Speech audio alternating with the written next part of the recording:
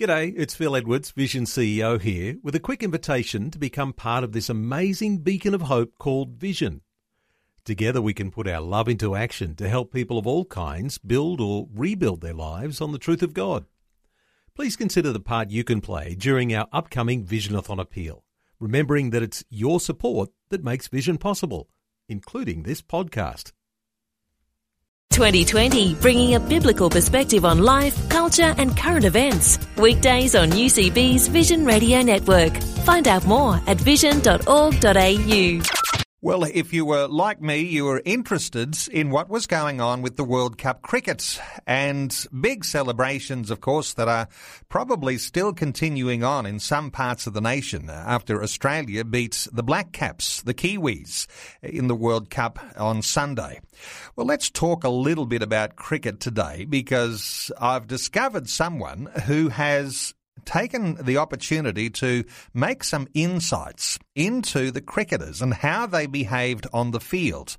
And I got to say, the thing that attracted my attention is that the Aussie cricketers were not seen in a perfectly good light. Let's talk about character and Aussie cricketers and the World Cup. Johnny Gilling is in South Africa. We're talking to him from South Africa, part of Iris Ministries, working with children who have been orphaned in a home called Michael's Children's Village. Johnny's joining us from South Africa. Hello, Johnny. Welcome along to 2020. Good afternoon. Thank you. Johnny, let's talk about this. I'm a little bit concerned because you're taking aim at some of our champion hero Australian cricketers when you make some assessment about character. Now, let me say, so far as I'm aware, you're a New Zealander by birth, so some Australians will take that into context when we start talking about character here. You're particularly interested in the grand final of the World Cup, which of course was Australia versus New Zealand, and Australia won very convincingly. Tell me how important it is for you to think about the character of cricketers on the field. Well, look, I think firstly, just to be honest, I absolutely believe the better team in terms of cricket skill won on the day. I think Australia has an amazing record and has shown that. I think the players have obviously dedicated a huge amount of time, energy, resource and sacrifice to achieving what they've achieved. And in the letter that I wrote, I think I acknowledged that and said it is a wonderful thing to win a World Cup. I guess my issue, while some people would perhaps perceive that I've singled out cricket and the letter would perhaps show that, my greater issue is more how people choose to influence a nation or a group of people or an international community when they stand on a national or an international platform. And I guess I'm asking the question, is it the greatest thing in life to win a World Cup? Is that what all of us should be shooting for? Because I can never achieve that. That's something that I will never do. It's probably something that my sons will never do. And so if that is the greatest thing, then it relegates a whole lot of humanity to a fairly dull life. But if it's not the greatest thing, if there is something greater, then is it fair to ask people who have chosen to operate on a national or an international platform to look at influencing community in some positive ways? And I guess that's the essence of the letter. I guess one of the things you're looking at here, if you are comparing the two teams, the Australian team and the Black Caps Kiwi team, you're talking about sportsmanship. And sportsmanship, perhaps you're saying, well, the Kiwis, great sportsmanship. On the Aussie side, not so great. What is your criticism of the Australians that sort of leaves you wondering a little bit about character? Well, I guess, you look at a country and you take schools, for example, and you look at all the campaigns that are being run in schools around bullying and issues that have happened around bullying and there's been a number of documented suicides over the years and children experiencing things that I believe children shouldn't. And so a huge amount of time and resource and energy goes into those sorts of things. But then we say it's okay to, I believe what we're saying is it's okay to operate in exactly those same ways. The very thing that would be unacceptable between two people, even two senior students in a classroom, is suddenly acceptable between two people on a sports field may only be a few years older. And I guess, I live in a nation where there's so much need. I think I put in my letter that my idea was that I would come to South Africa and serve and give what we could give for a few years and then return to New Zealand. And we got here, and one day we got a little phone call about a little baby who initially we were asked, could we just take him into the centre for 3 months? And there was no room. Our centre was full, but my wife and I had a little sort of 1 or 2 room place that we were staying in, and we looked at each other, and I guess we asked the question, Jesus, what are you saying? What are you inviting us to? And we both felt that it was right to say yes, and so we took this little boy into our home. And over the years, over 14 months, one became 5.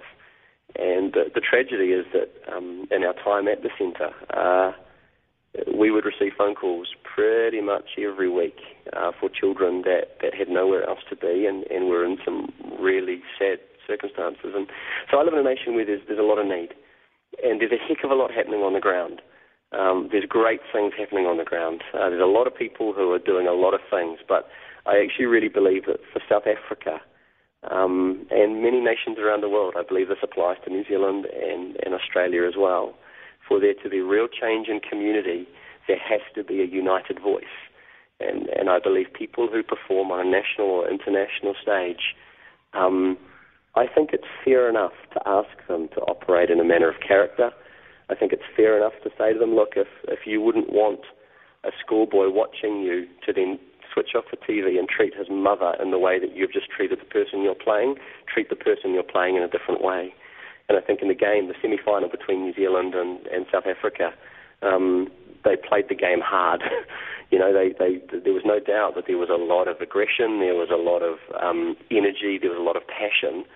But at the end of the day, I don't recall an incident where if I was a father watching that game with my sons, I would want to turn to my sons and say, hey, my boys, please don't ever treat another person like that in the name of winning a game.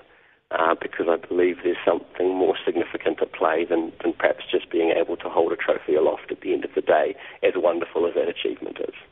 So, as a father yourself, but also working in an orphanage capacity where there's significant poverty there in South Africa, it strikes you when you see sporting figures on the fields, and not just on a national but on a global stage for the World Cup. And you're seeing, and let me just pick you up on this, what you're saying is when there is sledging on the field, you're seeing that as bullying. That's a bullying character trait.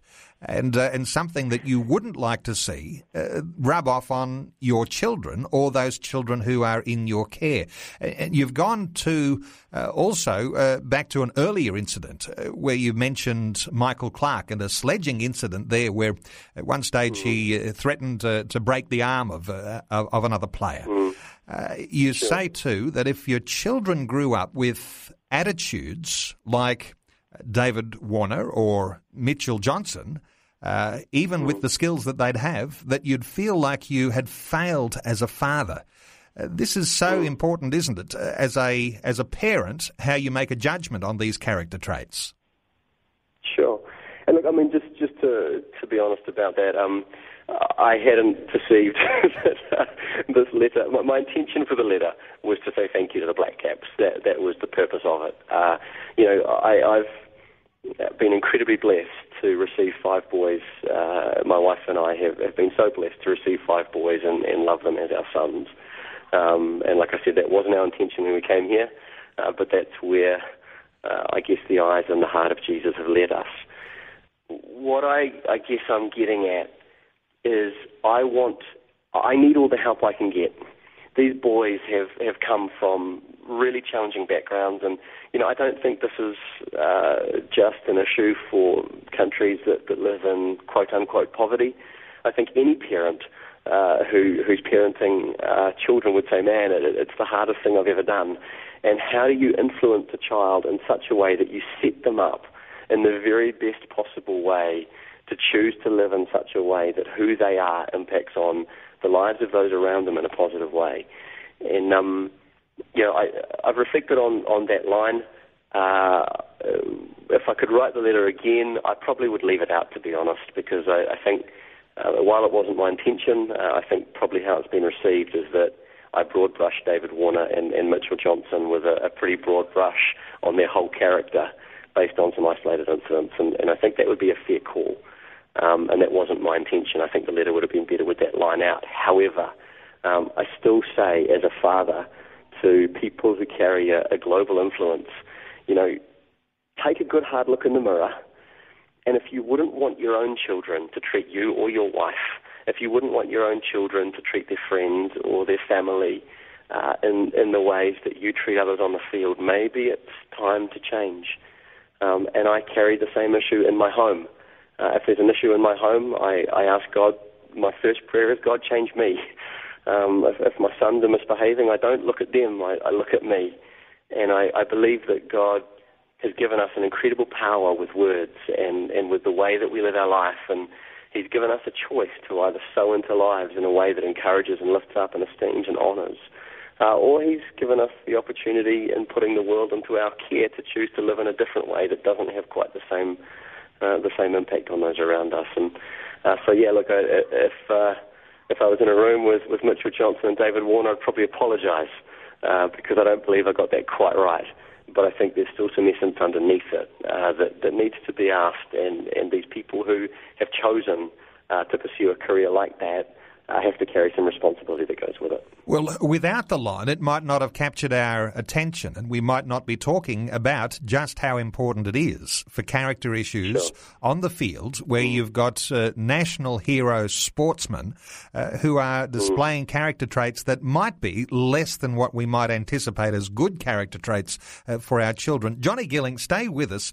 I want to ask you some more about these character traits and about the fleeting nature of fame. You've addressed another few bits and pieces in your open letter to the Black Caps, which you were pointing to and congratulating, but of course in that making some criticisms of our Australian cricketers. Johnny Gilling from South Africa. We'll come back and we'll talk some more in just a short while. We're talking about an open letter that was written to the Kiwi cricketers, the Black Caps, who were defeated in the World Cup by the Australians just this past Sunday. Johnny Gilling is in South Africa. He's a missionary working with orphans there in the Iris Ministries home called the Michael's Children's Village. And he's been watching the World Cup and reflecting on the character traits that have been shown by cricketers, not just Australian and Kiwi cricketers, but these guys were in the final, and so there is some reflection on our Australian cricketers. Johnny, let me just come back to this whole issue of sledging in cricket. Some will say that's just part of the game. It's just a little bit of rough and tumble in there, but there is something deeper in sledging, and we drew attention to the idea of bullying in our last segment. But this bullying is something that, on one hand, we're accepting it on the cricket field. On the other hand, we're trying to teach our children not to be bullies. Sure, and look, I think it's an incredibly, it's a difficult issue because you talk about sledging and different people have different perspectives. Different people believe different things. I guess personally, I believe that God spoke and He said, "Let there be light." I believe that words carry a creative power. I believe the first use of speech in the Bible is not to communicate, but to create. And so I live my life trying to be led by God and what it looks like to use my words to create in such a way that it makes Father smile. Obviously, if you take the God angle out and you don't believe in God, then that reason isn't valid. But at the same time, I think every single person could look back on their life and discover a time, remember a time where words hurt them, where words caused them to question perhaps who they were, who they are, where they perhaps missed an opportunity in life because of the way they were spoken to. And I guess I mentioned earlier, as a father with boys who are growing up, I will pull on any influence that I can that teaches them that and echoes that voice. And I will try and either keep them away from or expose them to and journey with them any influence that seeks to use words in a different way. And my personal perspective is that at the end of the day, let your bowling or your batting speak for itself. I think I said in the letter, when you come to die, when someone famous comes to die, people don't run around their bed. People don't come to them. People don't. If a famous sports person has a real hour of need years down the track from when they were famous, their fame doesn't mean a whole lot. What matters is the relationships they've built, and I believe we're called to.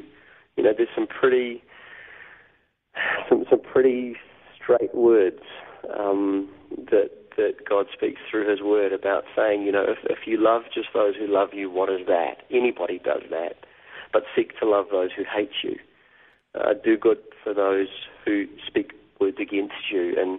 And so when I look at the desire to see community change, when I look at the desire to walk in hope for a community or a nation, I believe it's okay to ask people to buy in, to choose not to bully, regardless of whether you think it's okay or not, regardless of whether you think it fits in the game or not. Jonathan Trott, from the English team, disappeared from the recent Ashes tour on a stress-related illness, and I personally just believe that's completely unnecessary. If that's the cost of sledging, then for me personally the cost is too high, because someone who has the skill and has dedicated the time and the effort, a family, a wife who has released a husband to be away for many, many days and raises a child on her own in the pursuit of something, that person has been shoved out of the way for nothing to do with their skill or their cricket capacity, but to do with the way they've been treated on the field. And to me, that's really sad. That's not the world I want my boys to live in. If my boys grow up to operate in a particular skill or gifting from God, I want the world to say, go, boy. You go. And I want them to give honour and receive honour.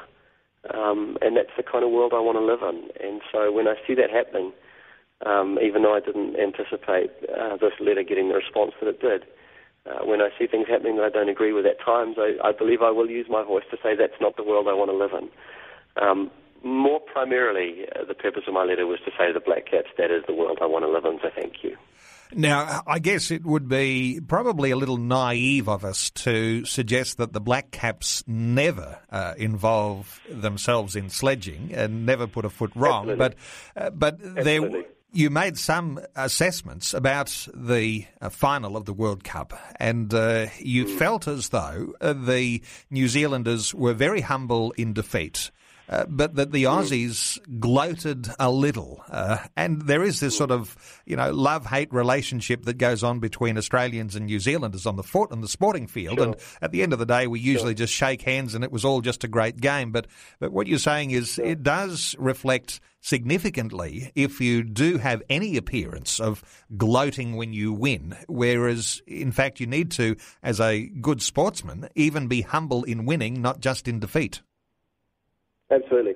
Look, I believe that true greatness rests on the other side of the door of humility. True greatness. I believe that this gospel that we live by, it's a gospel received by grace, and therefore the more in God always requires you to recognize your need for that grace before you can receive the more. It recognizes you not to climb the ladder of greatness, but actually, I don't believe that necessarily there are great men and women. I believe that there are men and women who humble themselves and God chooses to use greatly. And so, when I look at a sport and I look at gloating and I look at character and I look at humility, for me, the greatest thing a sports team can do for me and my family is to model character. It's to model integrity. It's to model honour. It's to model humility. It's to play hard. Don't back off. I'm not asking for, nail-biting games are amazing. Games that are played hard are essential. Passion and running in and bowling a bouncer, go for it. But when you run in and bowl the bouncer, don't stand there and intimidate the batsman, because if my boy sees that and starts to treat his next-door neighbour in the same way, I'm going to be disappointed in that. And I guess at the core of it, there's once again, I'm talking from a rather God angle, and I understand that might not be relevant for a whole lot of people, but Paul writes, I think in 1 Corinthians, essentially, you have many tutors, you have many teachers, you have many leaders, but not many fathers. And what I'm asking for, is it too much? I don't think it is. But is it too much to say to every cricket team, to every rugby team, to every rugby league team that play, yeah, absolutely, look, you play cricket to win, so your first goal is to win the game. But what would happen if, as a very closely followed second goal, a cricket team committed to say, as a second goal, in the way that we play the game, we will seek to father a generation and we will seek to father a nation. And the reality is that Australia right now, that there are things going on. There are people who are disengaged from the Australian community. There are really sad and horrible things that have happened. And I'm not saying for a second that sledging on the field relates to a cafe being taken siege. But I am saying that sledging on a cricket field contributes to the culture of a community, and you get enough influences in a certain direction, and it starts to create a mass of influence, which then directs the actions of a community. And so my cry, my desire, would be to say to people, look, hey, play hard, play to win. I have no issue with that because that's what you're in. That's what you've given your life to. But as a secondary goal, ask yourself, does the way that I play the game father a nation? What does it do for the young men that are watching me? I remember watching Andrew Murden's, I don't know if you recall it, but I can't exactly remember the game. I think it was a Super Rugby game in South Africa. Actually, it may have even been an All Black game. But he made a good play, and I think he kicked a drop goal or a penalty kick, and he turned around and ran back to halfway, pulling the fingers at the crowd. And I remember as a young man watching that, having to grapple with, when I go and play cricket on the sports field next week for my school team, is that behaviour okay? And I remember celebrating in a way that my mum came to me afterwards, and she didn't condemn my behaviour, she just asked some questions. And the simple reality is that I did something that was inappropriate and wrong and was completely unnecessary in the context of a great, great game. And I acknowledge that, look, there'll be many opinions that differ with me. I acknowledge that there'll be people that say, hey, a little bit of niggle is a good thing for the game. But I think that there are games throughout history that have been played with absolutely no niggle, and they've been phenomenal games. And, look, everybody is pointing to the New Zealand-South Africa game and saying that was the game of the World Cup. I might be wrong, I may have missed it, I didn't watch the whole game, but I don't recall one incident of niggle, and I recall many incidents of respect and honour for men that have achieved great things.